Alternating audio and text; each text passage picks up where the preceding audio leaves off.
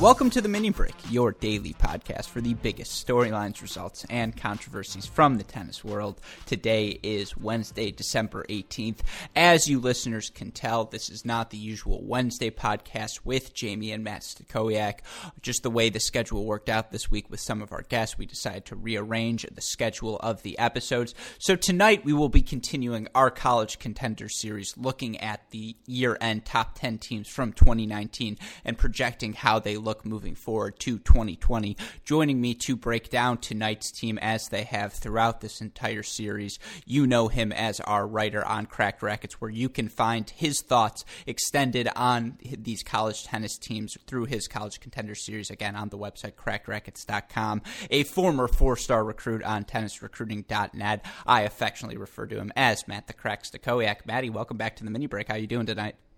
Yes, man, ready to roll. As always, I think we got another good one.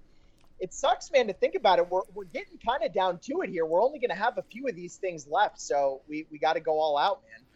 I was recording the intro for a different podcast, and I was going through some of the coaches we've talked to, and I just kept going. I was like, oh my God, we've talked to 6 of them. I mean, we're halfway through, or over halfway through, and tonight we talked to our 7th coach, the head coach of the team we will be talking about tonight, and the guy who's been joining me on those Cracked Interviews podcasts, who is joining us once again tonight, the forefather of the collegetennisranks.com formula, predictions that are never far from the listed UTR, and of course, one of the many dames who now roots for the Liberty Flames. Chris Halioris, welcome back to the Mini Break.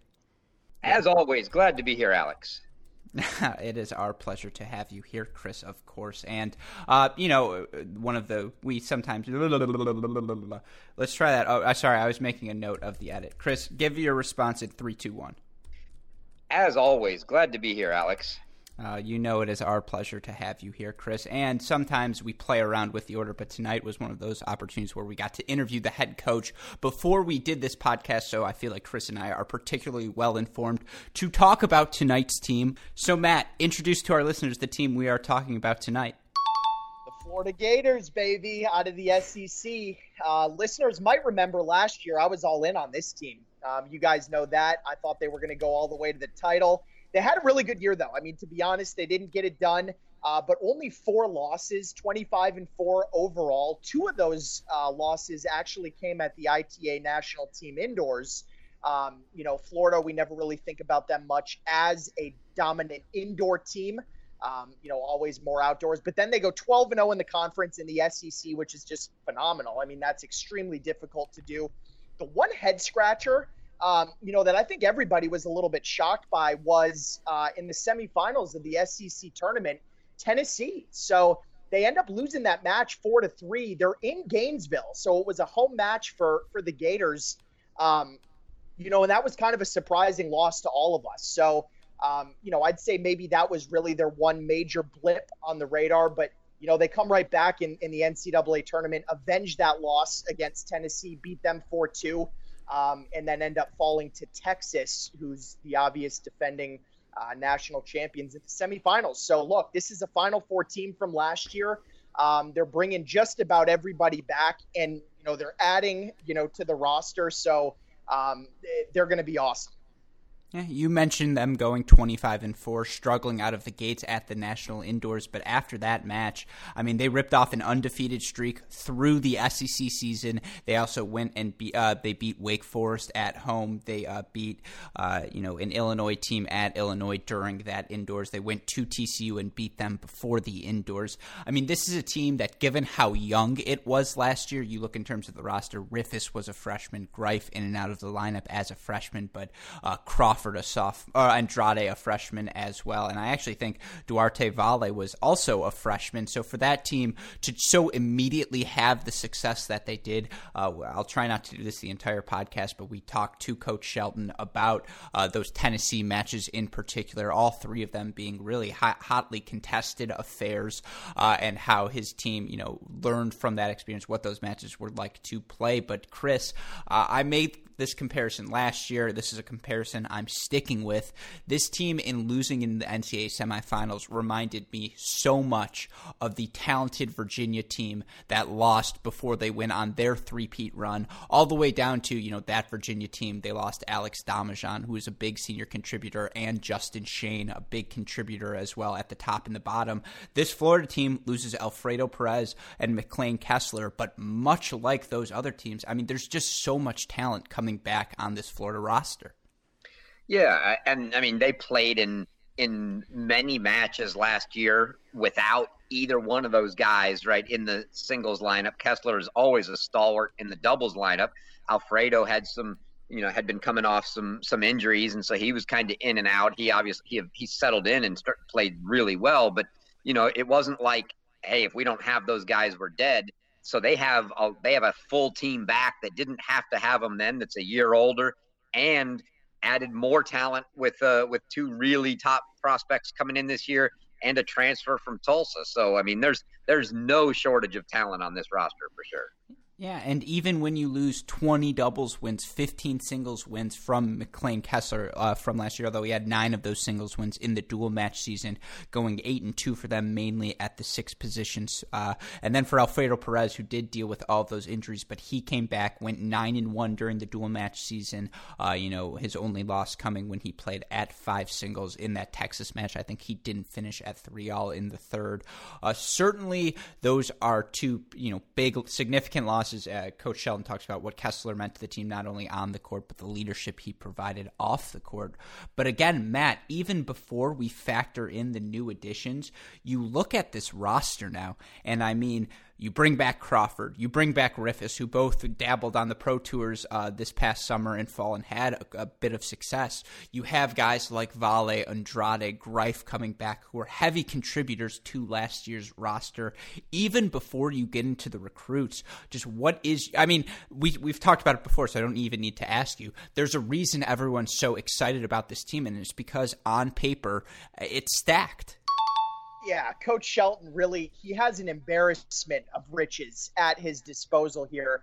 As far as I'm concerned, and I think you guys would probably agree with me, this is by far the deepest team in the country. There's no question about it. These guys go at least 9 or 10. Oh, I don't know, Matt. What about TCU? TCU is so good. Get out of here, Gruskin, or should I say Chris? No.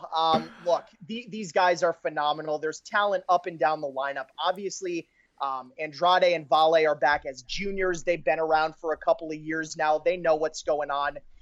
I think both of them have really elevated their games from when they came in as freshmen. They're playing a whole lot better now. Obviously, Crawford and Riffis as co-captains, they're going to fill in, at the top of that lineup. These guys are deep. They're talented. Greif can come in down low and contribute. He didn't play 100% of the time last year, but when he did, he was phenomenal. So really, when you look at it, I don't see any weaknesses where you can just glaringly say, okay, this is where teams can expose Florida. I just don't see it. Yeah, I would completely agree with you. I think, again, even before we get into anyone new, how rare is it for a team to go 25-4 and then bring back 90% of their talent, and that includes Greif, who didn't play in that NCAA semifinal. Chris, I don't know if you have the UTRs up in front of you, but Matt made that point there. On paper, some of the teams we've talked about that have really stood out in terms of depth: UNC, USC, Baylor, very good, given especially the fact that Brooksby's coming, that they had the extra recruit from Spain coming as well. But I don't know how, and maybe you can even get into some of their new additions here. UTR-wise, pedigree-wise, this is the team. Yeah, well, it's an interesting question because you can look at what the conclusion you can draw from the UTRs is if we played 9 singles instead of 6 singles, it's over. They win. Okay? They go 9 deep they're still at like 13-2 when you get to number 9. Okay, it's crazy. It's ridiculous. That's a kid that's playing 3 at a lot of schools, right? But at the same time, right? You only play 6 guys, and after obviously, Crawford and Riffis both over 14, and then little drop to the next two in Vale and Andrade, and then you got like a five-man pack going for 5, 6, 7, 8, 9 with Greif, Bicknell, Angleton, Gujar, and Will Grant. And yeah, it's kind of like we talked about with USC last year, where you just have so many options and coach gets to pick who's in form and play the right guys. Obviously that can be tough sometimes, but the interesting part is, yeah, their top two are as good as anybody's top two, but there are, some teams who maybe, after that a little higher, but certainly nowhere as deep. And so it gets into how much does the depth matter? How much do those guys step up? We're talking, very, very minute differences here, but yeah, they're certainly deeper than anybody. So I'll take a deep lineup with lots of choices and chances for, when I've got 5 guys battling for 2 spots and I just, I need 2 guys to step up and be in really good form. I'll take my chances with that over 2 or 3 guys playing for 2 spots. And now somebody has to do it or they're playing anyway.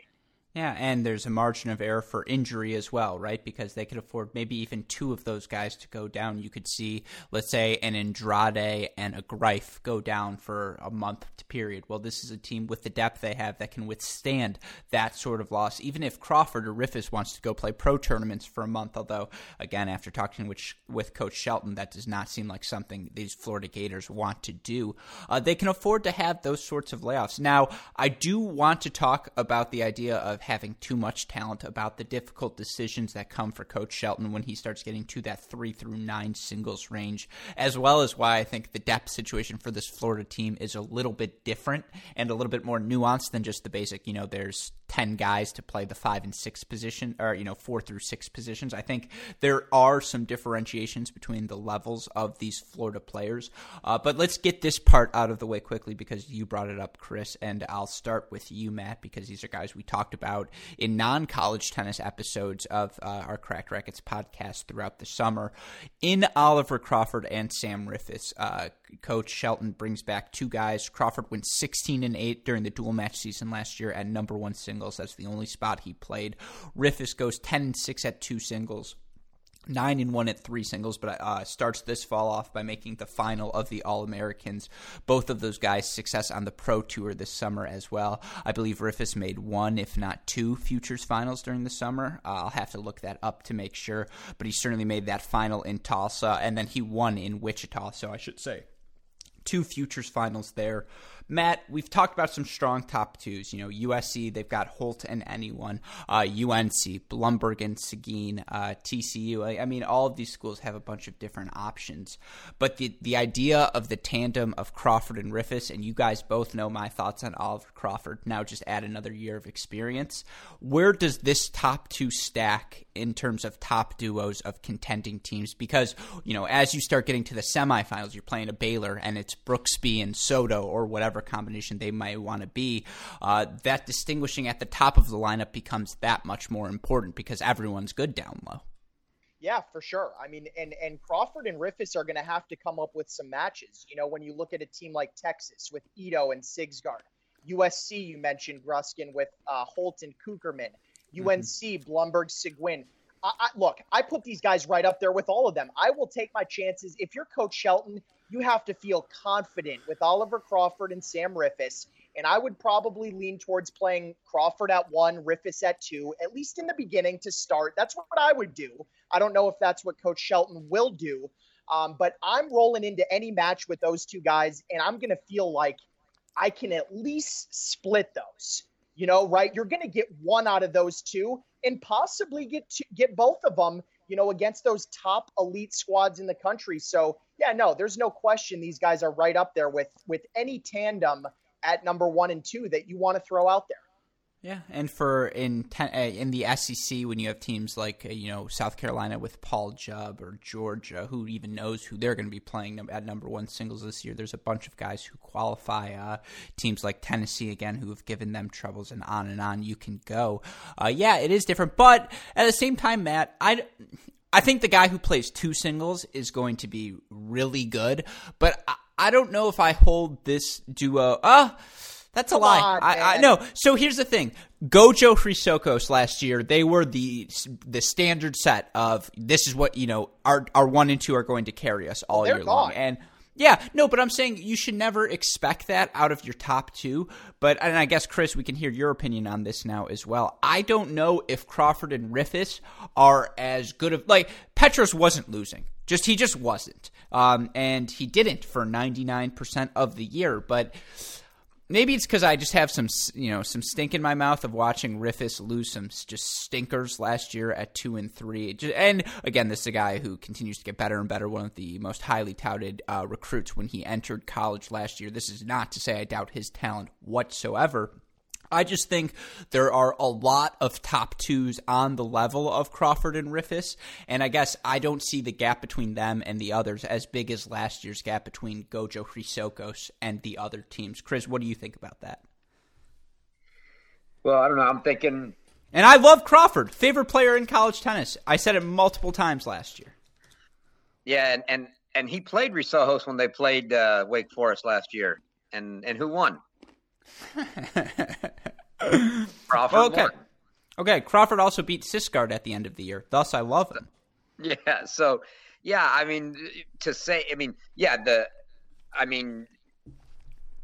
I think it's, there are a handful of teams in there, right, that it's, I don't know, they're so close, like that everybody that Maddie mentioned, right? I mean, when you talk about the USC top 2, the Texas top 2, the Carolina top 2, the Florida top 2.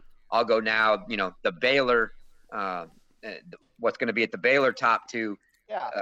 It's hard to say that if those all played around robin, that you're going to pick anybody to say, oh, yeah, that team's top 2 is going to come out of that with the best record for sure. No, I mean, those guys are all going to beat each other. So, it's gonna be one of those any given days. Yeah. Now, once you get beyond those schools, those guys are gonna win their share. Like, you go into the SEC, I expect Florida's top 2 to dominate. The only team in the SEC that should give them give them a whole lot of trouble up there is A&M.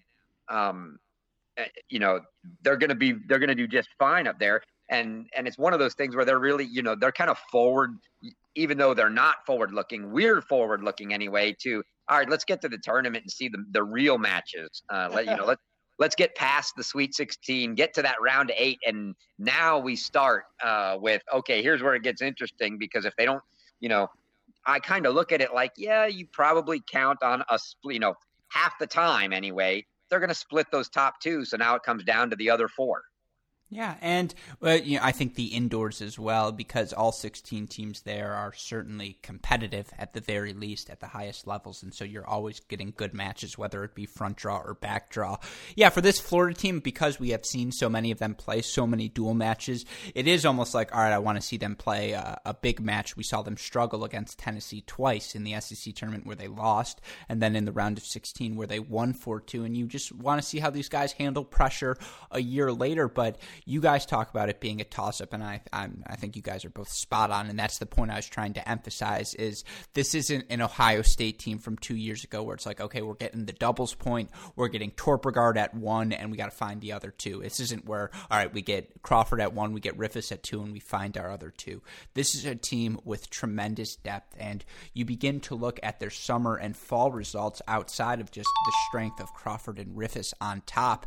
And this is where the depth begins to differentiate itself, because this fall, this summer, they had 2 guys in the college tennis realms really stand out and show, and Coach Shelton mentions this going into the spring, this is how he feels, that Andy Andrade, who went 15-4, and Duarte Valle, who went 13-2, should be lining up at the 3 and 4 singles positions. And again, this is where it's different than before, because I keep going back to that Virginia team, 4, 5, and 6. It was a combination of Shane, Uruguin, Steislinger, Harrison, Richmond. It was 5 guys for 3 spots.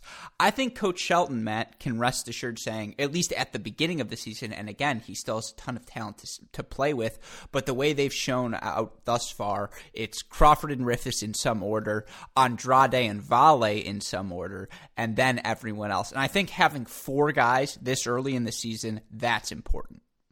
Oh, yeah. No, for sure. I would agree with that. I think those are probably the top 4 in some order. The way that I'd roll with it would be Crawford 1, Riffis 2, probably Andrade 3, and Vale 4. But I may be hearing some other ideas about 3 and 4. So I don't know about that. That's just what I would probably do.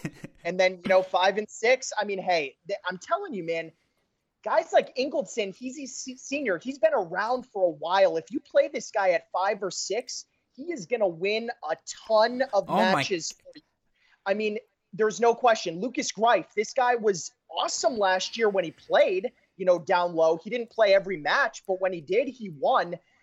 And then we're not even talking about the freshmen, Grant and Bicknell yet. So the whole lineup, man, however Coach Shelton, goes about it, this is always a good problem to have. And, I would never take the mindset that you can have too much talent or the decisions could be too difficult. I don't buy that at all. Look, this team's talented. You always take as much talent as you possibly can get, and then you roll from there. You may have injuries and things. So the lineup's going to have a way of kind of sorting itself out, I think, as we progress through the season. The joke I made with Coach Shelton to end the podcast during the rapid fire was what's the most angry you've been at a Johannes Ingleson forehand? And the reason I bring that up now is because when you said his name, I honestly forgot that he was on the roster. He's the lone senior on this team, a guy who, has been for them a top 4 singles player over these past couple of years. Yep. You look at the wins he got for them last year at the 3 and 4 singles position, allowing them flexibility at the bottom. But comparatively this spring, Andrade went 15 and 4 in singles, Vale 13 and 2. Blaze Bicknell, the freshman you mentioned, 12 and 6. Joshua Goodger, we've butchered his name all the time, so I don't really care. He went 12 and 5. I mean, on paper, just guys who played matches last year. Coach Shelton has his 6. Some combination of Ingleton, who again has been there before, Greif, who was so good at the back of the lineup at 5 and 6 when he got opportunities to play last season. He doesn't even need to think about the freshmen, and yet, Chris, when we start to project this lineup, given the fall results you've seen, what is 5 and 6 singles? And, because I think we both agree Andrade and Vale will be some combination of 3 and 4. But 5 through 6, what is the layout looking to you thus far? Yeah, in my mind, day one, it's got to be Ingleton 5, Greif 6. These other guys, now granted, they've gotten, with the exception of Will Grant's coming in January, so he hasn't been there. So that's a little bit of a wild card, but in my mind, that makes it very tough. When you've got a lineup this talented, to bring a kid in that just comes in January and say, I'm going to put you above my guys that have been here that are clearly super talented. I just don't see that happening day one. He's going to have to prove it, on the court at practice with those guys. So I don't see him being a day one starter in singles, and so that leaves you with Bicknell and Goodger, and they've had them there this fall, so they know what they've got.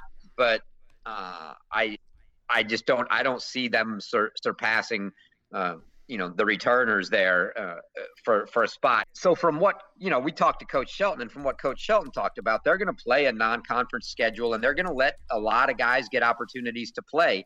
And it's not just to let them play and keep them happy, if you will, but they've got to see it when they play competition, how they're doing and how these guys perform under pressure, giving them a chance to play.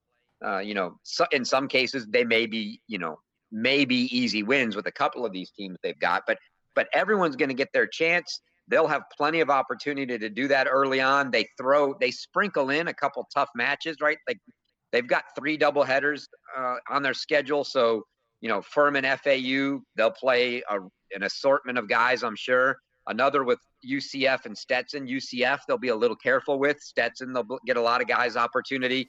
But smack between those is Texas. Obviously, we're going to see the A lineup when they play Texas, right? And then they get a Temple and a Purdue, all of that prior to indoors, where we'll see some different lineups. Florida State and Illinois, they also play. They'll have to be a little more careful on both of those fronts probably, and we'll see the we'll see what the real lineup looks like. We're going to probably see it indoors after that. And then they head into the SEC season. Yeah, Matt, you made a really good point I want to follow up on, and based off of what Chris said of starting out with Ingledson and Greif, the returners, at the bottom of the lineup. Now, as Chris just said, Coach Shelton talked about how he wants all of these guys to get opportunities to play matches early in the year so he can find out who are the 6 guys he can rely on down the home stretch. So my flipping of what you said is, if you're Coach Shelton, the same way he sort of played with Perez and Kessler, but more so Perez, of holding him out late in the year, giving guys like Greif, Vale, Kessler shots at the bottom of the lineup, and then bringing the nuclear option in Perez when it was go time towards the end of the season. What do you think about the idea of Coach Shelton starting out with, say, Will Grant, who he'll see for the first time in January, just to see where he can work out, have him start out at 6, or take shots with guys like Bicknell or one of the Cacciatore brothers to start the year, just to see how they hang? Oh, I love it. And that's what, going back to what I was saying, this is a very positive thing, with all this depth and talent, because you can afford to do that. Look, most coaches cannot afford to do what we're talking about here, where you're taking guys that may be 9th or 10th on the roster and you're playing them in matches early in the season to get them in the flow, to see how they respond, especially young guys. This is a luxury that most teams, almost every team in the country, let's be honest, cannot afford to do. But Coach Shelton can. Florida can do that. And so, yes, I fully expect them to take advantage of that. He's going to play the young guys. He's going to mix it around, see who can respond, see who's playing well. And then, when the matches really count, when the chips are down, come SEC time, postseason time, he's going to know. I'm telling you, the lineup will have a way of sorting itself out through the first couple of months. We're going to get through indoors. They're going to play some non-conference opponents. And then when we get to that SEC schedule, we'll know. Yeah. Well, the big thing we talked about with Coach Shelton, and something we've sort of alluded to, is it's not the singles even that work. Pick any of those 8 guys out of a hat and play. They're the one team who we've been suggesting lawless lineups. Florida's fine no matter who you play where. They can probably find 3 singles wins regardless of the combinations of who you're playing against each of their players. But last year in 3 of their 4 losses, but really the 3 losses that mattered, because I'm not going to count their Stanford loss at the end of the indoors, in their 4-3 loss to USC, in their 4-3 loss to Tennessee, in their 4-0 semifinal loss to Texas, they lost all 3 doubles points. And it was something we saw continuously last year from Coach Shelton and assistant coach Tanner Stump as well, just playing around with the different doubles combinations, trying Crawford and Perez, or Riffis and Perez, or Perez and Ingledson, or Crawford and Riffis, and Kessler and Vale, and Kessler and Andrade. And because he had so many talented players, and because none of the combos were particularly sticking, he tried a bunch of different things. Now, we've seen limited sample sizes. I don't think any combination on their team has played more than 10 doubles matches thus far, and in fact, it's Berdusco and Ingledson have played 10. The next closest is Crawford and Riffis, who have played 5, and it's like, that's not the team they need to learn anything about. But to you first, Matt, and then you, Chris, how important is the doubles point to this team, given how much singles talent they have, and then what are the pairings you are looking towards if you were Coach Shelton? Well, the doubles is always important. Look, I don't care how good your singles lineup is. You don't want to have to rely on getting 4 singles matches every time out, especially against the elite teams. So doubles is important, regardless of how good their singles lineup is, which we know. But I really think this is the most interesting part about this Florida team this year is the doubles, because we don't know which combinations that we're going to see. I mean, Perez and Kessler were both really good doubles players, and they're now gone.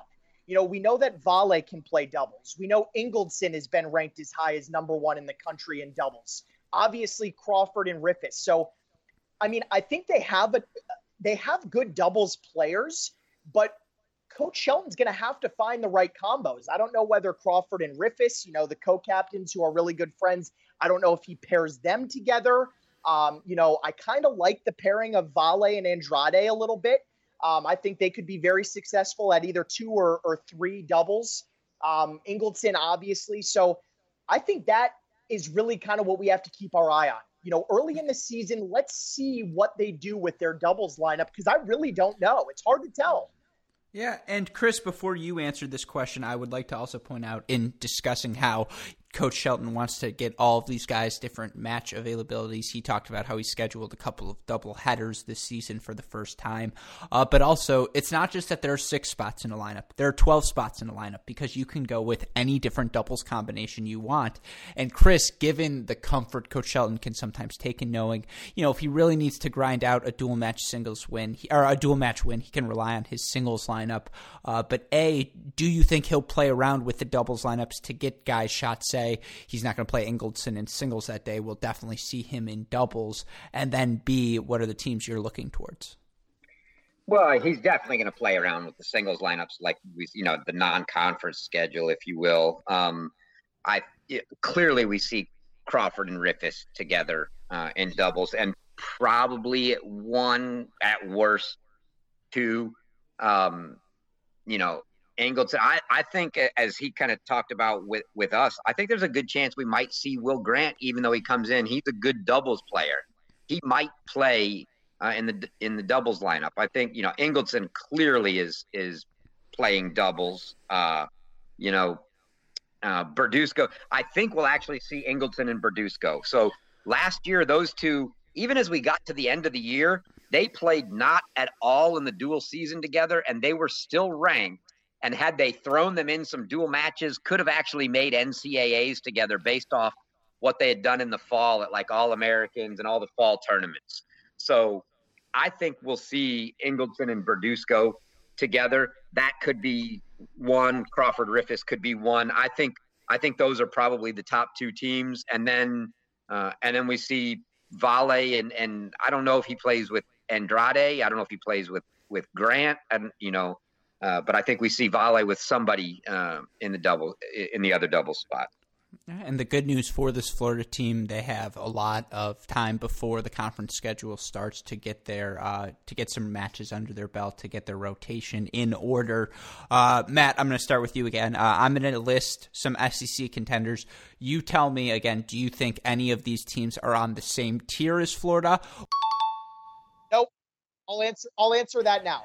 They are not. Okay, so the teams, Chris, see, I knew I should have asked that to Chris first, because I feel like he might have not just thrown me out. But of the teams, Texas A&M, South Carolina, Georgia, and maybe Tennessee, although I know they lose some stuff. And should we say Mississippi State just for posterity's sake? No, I'm just kidding. I'm just kidding. But so Texas A&M, Georgia, and South Carolina, Chris.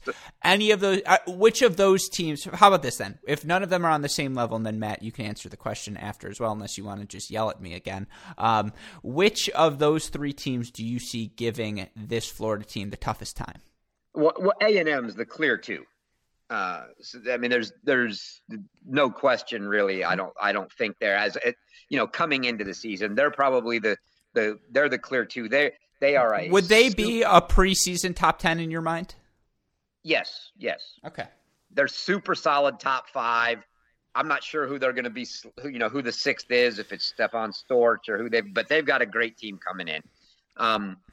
Then you've got a grouping of 3 in my mind after that, and that is the teams you mentioned. It's Georgia, South Carolina, Tennessee. South Carolina probably, the leading candidate of that pack of 3 to be 3rd, and then Tennessee and Georgia in the mix there. Not sure, kind of what order.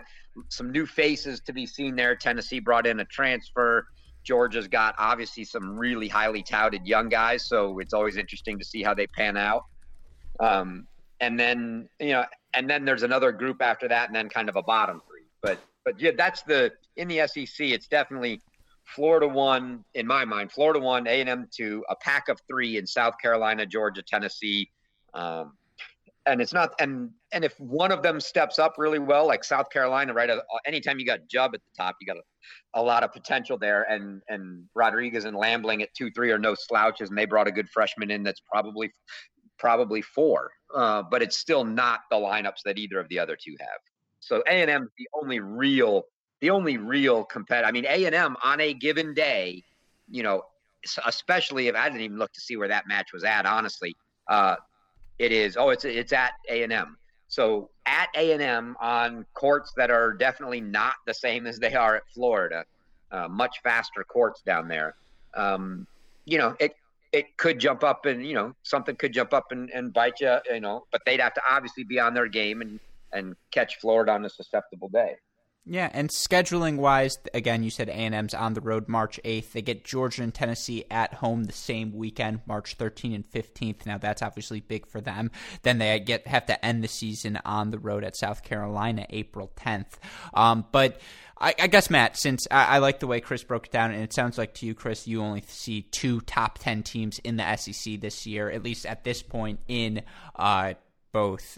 Florida and I'm blanking out, and Texas A&M. Yes. Yeah. But Matt, so I guess my question is, we talked about those 2 Tennessee matches, and those were 2 of my favorite matches of the season last year, both the SEC tournament and the NCAA round of 16. If a team is going to Tennessee, Florida this year, who is that team, or do you just really see Florida running away with this conference this year? I love the way that Chris broke that SEC down, because I agree with that 100%.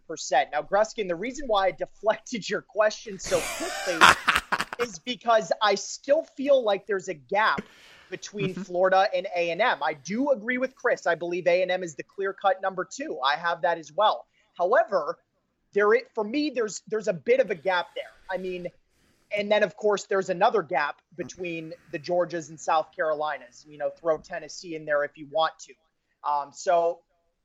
To me, if Florida doesn't win the SEC, something's wrong. Yeah, there's a problem. I mean, they should win this conference, no question in my mind.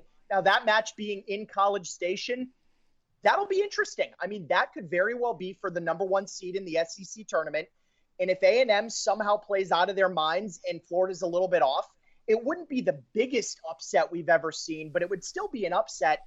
And I don't see it happening. I believe Florida is the clear-cut favorite, and they should win this conference. Look, Aguilar, Vachereau, my boy Noah Schechter, who I will say again, I met when I was at Saddlebrook, and I think he was 12, and I was like 17, and I beat him in a set. And there's no way he remembers it, because it was just like, who's this random 17-year-old? But Texas A&M certainly has my heart because of it. I feel invested. That's a dangerous team. That's an experienced team as well that could certainly steal one from the Gators early on in the SEC season. But I think we can throw out our usual question of, is this team on the fringe of a top 8 seed? Because I think we all agree barring an injury to one of or both of Crawford and Riffis, even with 1 or 2 injuries to the bottom of their lineup, they just have so much talent that we should see them in the top 8 come end of the year. So I guess we can end here. Predictions for this Florida team. We've spoken so strongly about them. I think it's very clear, from UTR to results from the last season to returning talent to added new talent to, from a leadership perspective, you have 2 guys who were sophomore and freshman captains, now a year older, and sophomore and junior captains. Matt, we'll start with you. What are your predictions for this year's Florida Gators? Well, I certainly think they can go all the way. I mean, this Florida team can very well win a championship. Last year I picked them. You guys remember. I was riding with them all the way. All too well. They didn't get it done. But they made the Final Four last year, and anything less than that this year, I think, would be a disappointment. They've got to get to the Final Four. And then from that point, absolutely, they can win the whole thing. They've got the depth. They've got the talent. Well-coached team. I've already made my pick for this year. I'm going with North Carolina because I'm not going to ride Florida again as much as I did last year. I'm sick of that. So I want to switch it up. I'm going to roll with my ACC team. So I'm not going to pick Florida to win the title, but there is no question that if they do, I won't be surprised one bit. I think they have probably the most talented and deepest team in the country. Those are, strong words, and I know you don't say them lightly, and I know you're still feeling burned by Florida the same way I still feel burned for predicting Mississippi State was going to win the national indoors, only to have them lose in the first round. So with that in mind, speaking of Mississippi State players disappointing me, Chris, your predictions for this Florida Gators team? As we've said, all along this year, that I'm going with the Gators. So I think they run the table in the SEC. They win the SEC tournament, and I'll take them to win it all. You guys really screwed me. And, of course, it's all about me, but I want to predict someone different than you. I know, given my relationships with some people, me picking the Baylor Bears to win a national title this year feels like the obvious alternative to picking a different team than the two of you. Matt, your UNC pick, very smart. Chris, I thought we had you picking USC for a second, and I feel like at the end of all of these picks are subject to change, let's be clear. But look, we've talked about it. Baylor is really, really, really good. We haven't talked about this team. I think we talked about UNC. They are really, really, really good. We talked about USC. They're really, really, really good. Even Ohio State, who we haven't talked about talent-wise, really, really, really good.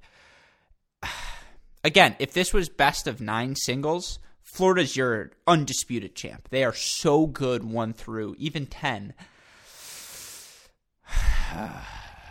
I don't know, man.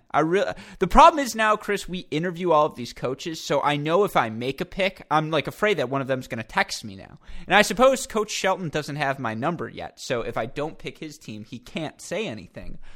But I don't know how I could equate this team to Virginia for the past 18 months and then not take the new Who's.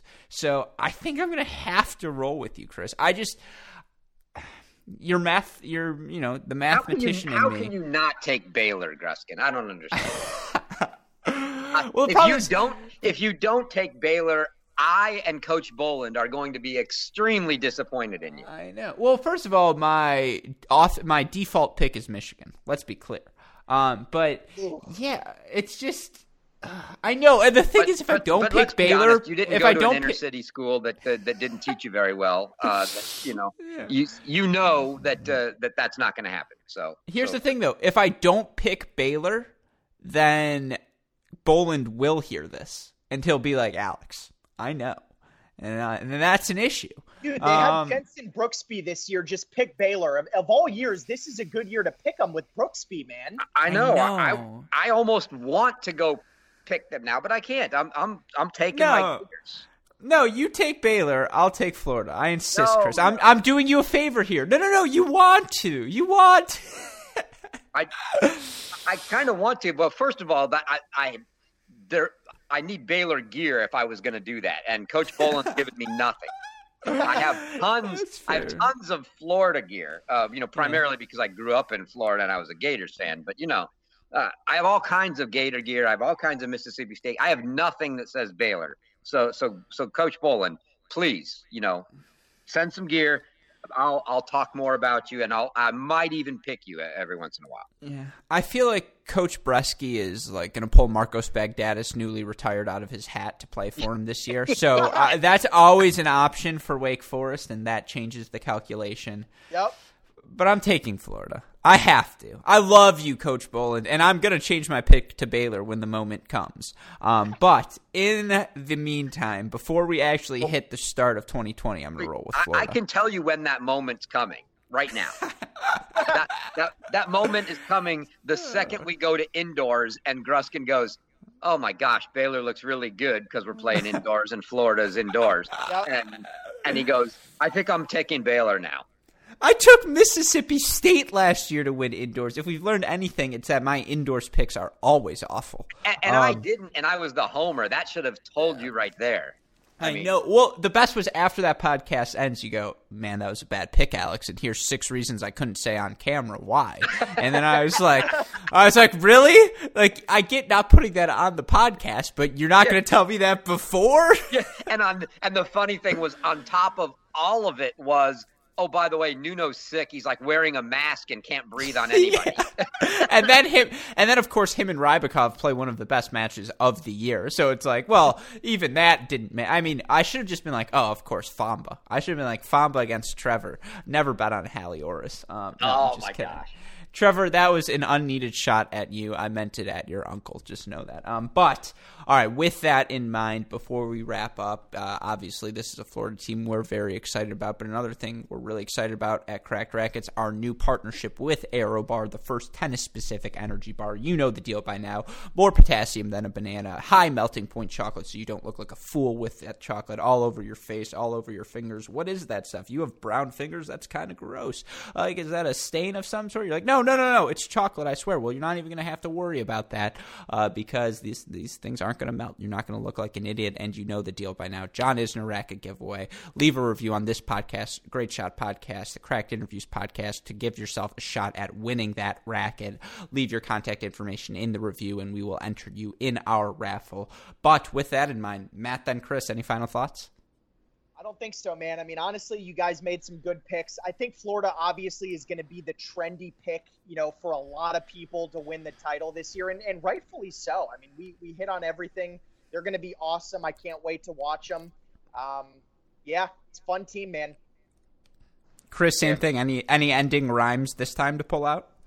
No. I mean, for you'll have to go listen to the Coach Shelton interview on the Cracked Interviews pod if you want to hear my rhyme, and for that you have to get all the way to the end, right? So I can only write one a week. That's it. So yeah. No, obviously this is my team this year. I'm really excited to see them get going, and I'm really excited to see some of these new guys and what we end up with the lineup that I'm kind of thinking we end up with, and how they mix it up early. But really, more than anything, that super, super early Florida-Texas match. I mean, what is that like? It's like the second week of January, maybe. I'd have to look. I got it up somewhere over here. It's January 15th. January 15th, we get Texas at Florida. I mean, that is going to be just a huge early season match that I'm really looking forward to seeing. No, absolutely. It's going to be a ton of fun. And honestly, I just wanted you to plug your first Cracked Interviews podcast. So mission accomplished on this pod. I appreciate that, Chris. Well, then one last time, again, if for any more information, any more content, you've missed any of the action, be sure to go check out our website, crackedrackets.com, for the more immediate updates. Twitter, Instagram, Facebook, YouTube. It's at Cracked Racquets. But with that in mind, for my wonderful co-hosts as part of this college contending series, Chris Halioris and Matt Stakoyak, for our super producers, Max Fligner and Daniel Westoff, and from our entire teams at both Cracked Racquets and the Tennis Channel Podcast Network, I'm your host, Alex Gruskin. Guys, what do we tell our listeners? That's the break. And we will see you all tomorrow. Thanks, everyone.